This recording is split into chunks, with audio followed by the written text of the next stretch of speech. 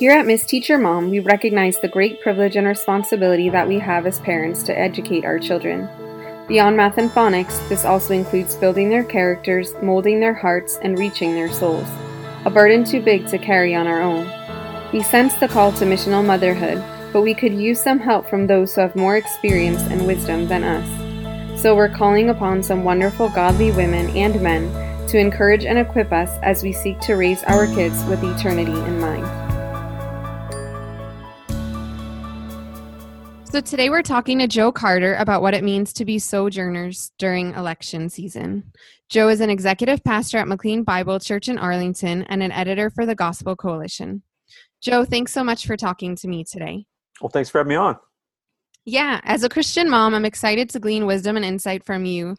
You've written numerous political pieces on the Gospel Coalition website, but you're also a pastor and a dad. So I'm really hoping that all three of those roles and perspectives will come into play during our conversation. Yeah, I hope so. Hope so too.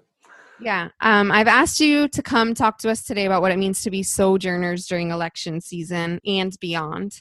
My perception or thinking in using the word sojourners is the fact that, yes, we are American citizens, but our citizenship, our permanent one, is in heaven, and that should affect how we act here on earth. Growing up, I wasn't very aware of politics, but the American people seem to be more hostile and divided than I've ever witnessed before.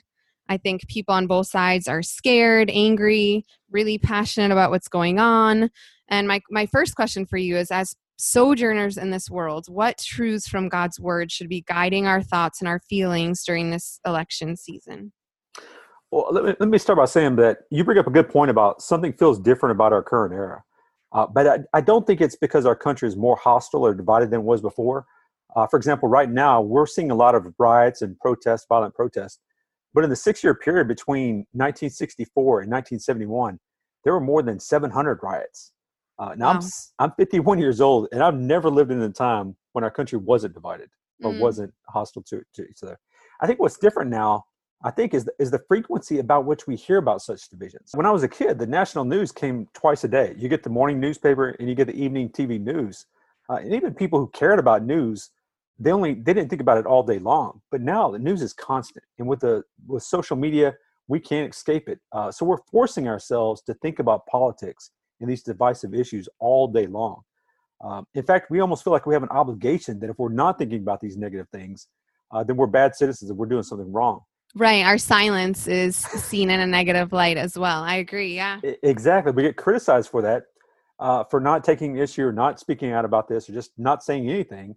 But God's word says we should take a different approach. As the Apostle Paul told the Philippians, whatever is true, whatever is honorable, whatever is just, whatever is pure, whatever is lovely, what is commendable, if there's any excellence, if there's anything worthy of praise, think about these things.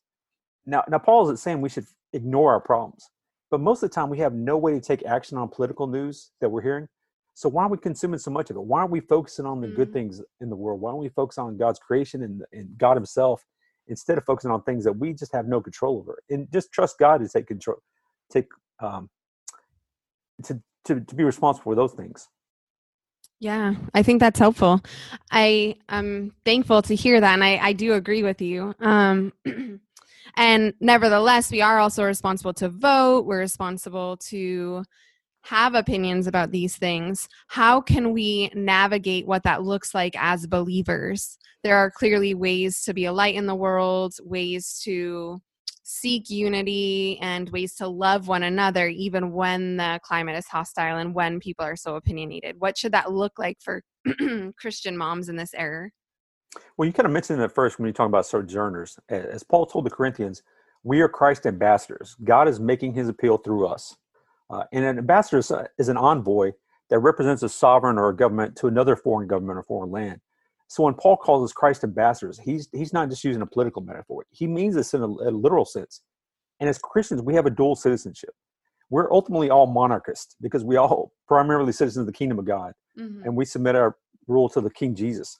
Yeah. But we're also citizens, or what we could consider maybe resident aliens, of earthly state, the United States. So our primary allegiance should be to the kingdom. And it should be to our local church, which is the outpost of the kingdom. That's the embassy in this world, which is the most political unit organization on the earth, is a local church. And as ambassadors, we should certainly care about the political struggles of the earthly nation, as Jeremiah 29:7 says, seek the welfare of the city I've sent you into exile.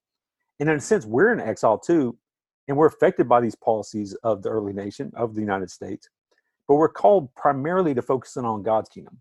And if you find yourself so concerned with the next election, or saying, this is the most important election of my lifetime, then you probably have your priorities skewed. You're probably not focusing on what the political units that God has put you in, which is the local church in your local area, and doing things like that.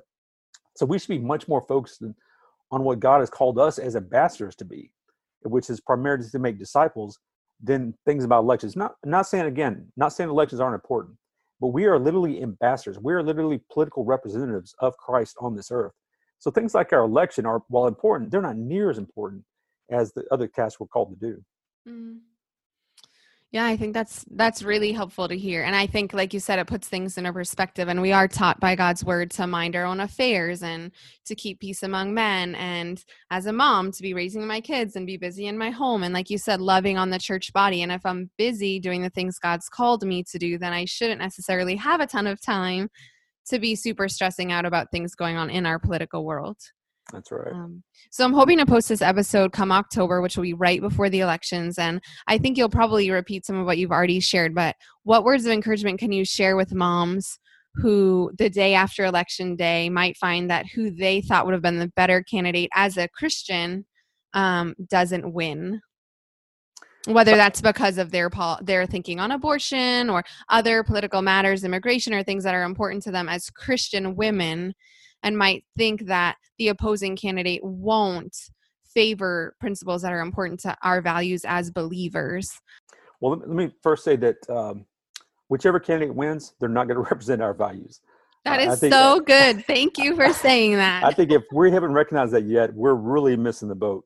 Mm-hmm. So the second thing I would say is, no matter what, God's still in control. Mm-hmm. We put so much emphasis on elections and things like that we forget, especially moms have the most important political role in America, which is raising godly kids. If you want to change the world, if you want to have an impact on the future, raise kids that have a Christian perspective, that have an eternal perspective, that are going to go out there and make a change for the world. This election is important, as every election is important, but there's nobody who's going to come out and just overturn abortion or change the world so radically. What's going to happen is our kids going out there and convincing people that abortion is wrong, and convincing people that racism is wrong, and convincing people about all the things we care about. Having that is going to be more effective. So after the election, your job's going to be the same. Raising kids that are going to change the world by being ambassadors for Christ. Amen. That is so encouraging. And that honestly leads me to my third question, which is in regards to our kids. So my goal here on the Miss Teacher Mom podcast is I have a bunch of moms listening in. We understand the call to missional motherhood, but sometimes we could use help in the practical elements. And I'd love to talk to you. You've written a book for parents. What is it called again? The Life and Faith Field Guide for Parents. Yeah. And you talk about a lot of different practical tips and aspects of raising our kids. And I'd love to talk to you about what that means in regards to politics. We want our kids to be informed. We want to prepare them to be adults living in our society. So what could that look like for Christian moms as far as helping our kids have a biblical worldview? Well, I'm gonna kind of take a contrarian position, especially for somebody who's a journalist who writes on politics a lot. And that's going to say, I don't think our kids should be informed about politics, and that they should mostly avoid the news until they're at least 16 or 17. And I kind of explain a little bit more in my book why I take this view. But the short version is that most of politics isn't really politics. It's political news. It's something we hear about, but we have no way of taking action on. And the purpose of news used to be about informing us so that we could take an action, which is why most people used to be cared about local news, because local news is usually something you can take action on. You can go to City Hall, you can change things. But in our era, the focus is on news stories that we can't do anything about. And think about all the news stories you're going to hear today, and then consider how much you can directly affect. Now, if you as an adult can't do anything about them, what can your child do? Why are we spending so much time informing our kids about things which they have absolutely no control over? They have absolutely no ability to change. And all we're doing is we're increasing their anxiety. So I don't think we need to raise our kids to have an opinion about the political world. We need to raise them to know what God says about our world and to be absolutely committed to upholding God's standards no matter what. Now, I think if we do that, then we develop Christians who are worthy of engaging the political realm.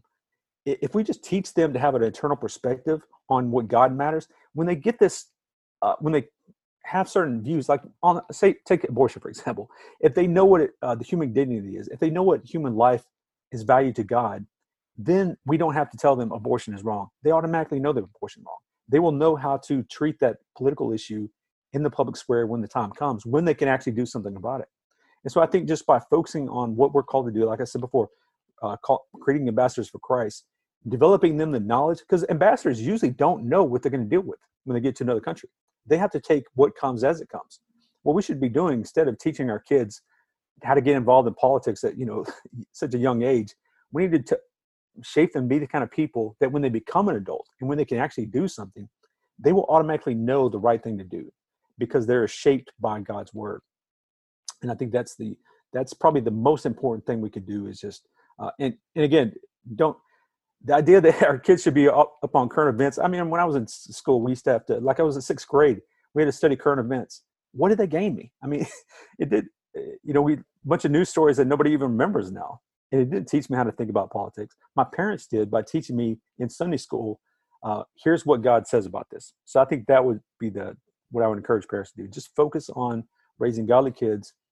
And later in life, maybe when they're almost out of high school or getting to college, then you can bring in the political issues and just explain to them why you think the way you do based on God's word. And I think that's probably the best way to approach it. That's so helpful. I don't want to assume that everyone is homeschooling. My husband and I hope to, but do you have a word of encouragement for parents whose children are in the public schools and might be hearing some of this, not by their choice, but because of their circumstances being at school? Yeah. And again, we can't judge people because they don't homeschool, but parents who don't homeschool should recognize your kids are getting discipled by people who aren't you. And unfortunately, one of the biggest problems in America right now is people being discipled outside the church. Most of Christians in America are being discipled by cable news or talk radio rather than by their pastors, their leaders in the church. And the same thing is happening with your kids in school. They're being discipled about what is important in school. And I think part of the thing is you should be able to have influence over your school to say, listen, my kid doesn't need to know this. My kid doesn't need to be reading the newspaper in sixth grade or watching cable news. What is that game? They should be learning how to read, write, the skills that they're sent to learn, and you can teach them the other stuff. So try to control as much as you can about how they're being shaped in ways that, recognize that they will be shaped in ways that don't conform to your values. That's just the reality of it.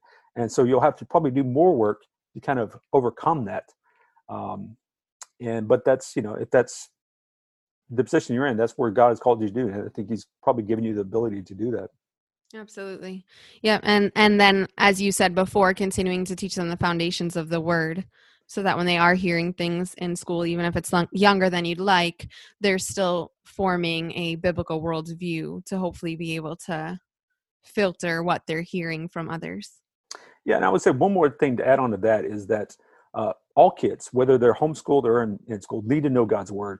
But I think it's especially important for kids who are in the public schools to know how to stand up for God's word and stand up for what they really believe in, because they're going to be a lot more pressure than a homeschool student who's not facing this day to day about, I believe this, and they're getting pushback. Well, the Bible has no authority here. And so they need to understand how to engage winsomely and not get in fights about God's word, not to try to push it on people in ways that aren't helpful, but just stand up for what they believe in and be able to articulate that in a way that shows that they're not going to cave and help them develop the courage so they're not going to feel like they have to cave in to fit in public schools.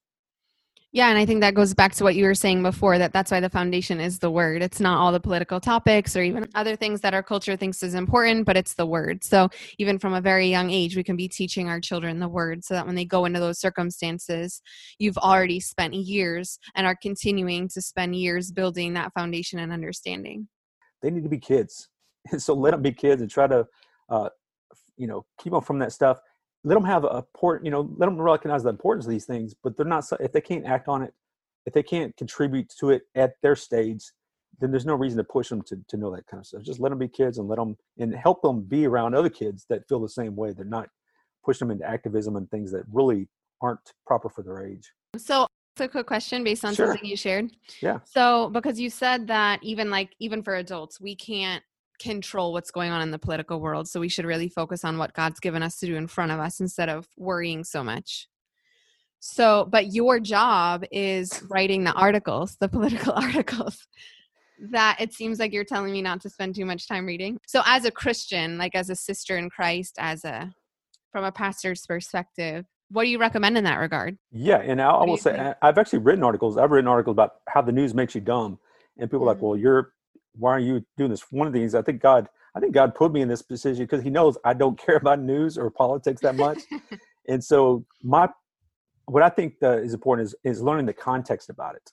And once you learn the context, you can learn if it's actionable. Like with the riots and stuff going on, a lot of it has to do with how law enforcement is treating Black Americans. Mm-hmm. Well, how is your local law enforcement treating Black Americans? That's what you should be concerned about. No, if you don't live in Kenosha, what are you going to do about it? So, use that to affect where you live, where you can take some action, rather than just getting upset and writing on Facebook a post about something's going on in the rest of the country that you have no direct control over, and you're ignoring what you do have control over. Yeah.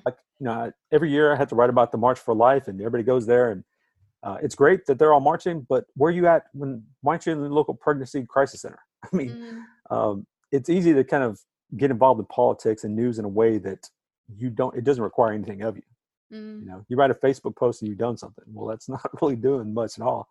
And that's kind of why I try to write about news in a way that it puts things in context so you can determine whether you can use it.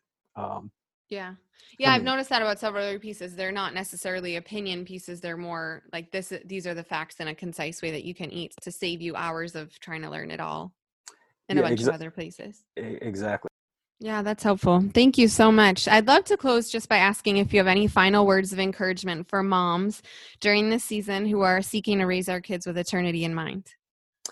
I would just say, don't fear. Your kids, there's probably more pressure now than ever before with pornography, with the political, everything, just the information cycle is constantly bombarding your kids. You're still qualified and capable to teach them what they need to know, and trust God will use what you teach them effectively. Now, you're not going to raise perfect kids. They're not going to go out there and just do everything like you want them to do, but you raise them up now to do the right thing. And the Bible says when they get older, they'll follow it. So be encouraged that you're doing what you can. And if you're doing faithfully what God calls you to do, that is all you can do. And that's all God's going to hold you accountable for. Thank you. That's so helpful. Thank you for your time, Joe. Well, thanks so much for having me on. I hope that today's episode has encouraged and equipped you to raise your children with eternity in mind. And remember, we are not doing this alone. As Christians, God wills us to will and to work for His good pleasure. We are trusting in the finished work of Christ, and we're empowered by His Holy Spirit. If this episode has been helpful to you, could you please write a review for other moms and share this podcast with your friends? For more information and the show notes, check out MissTeacherMom.com. And please join us next week for the Miss Teacher Mom podcast.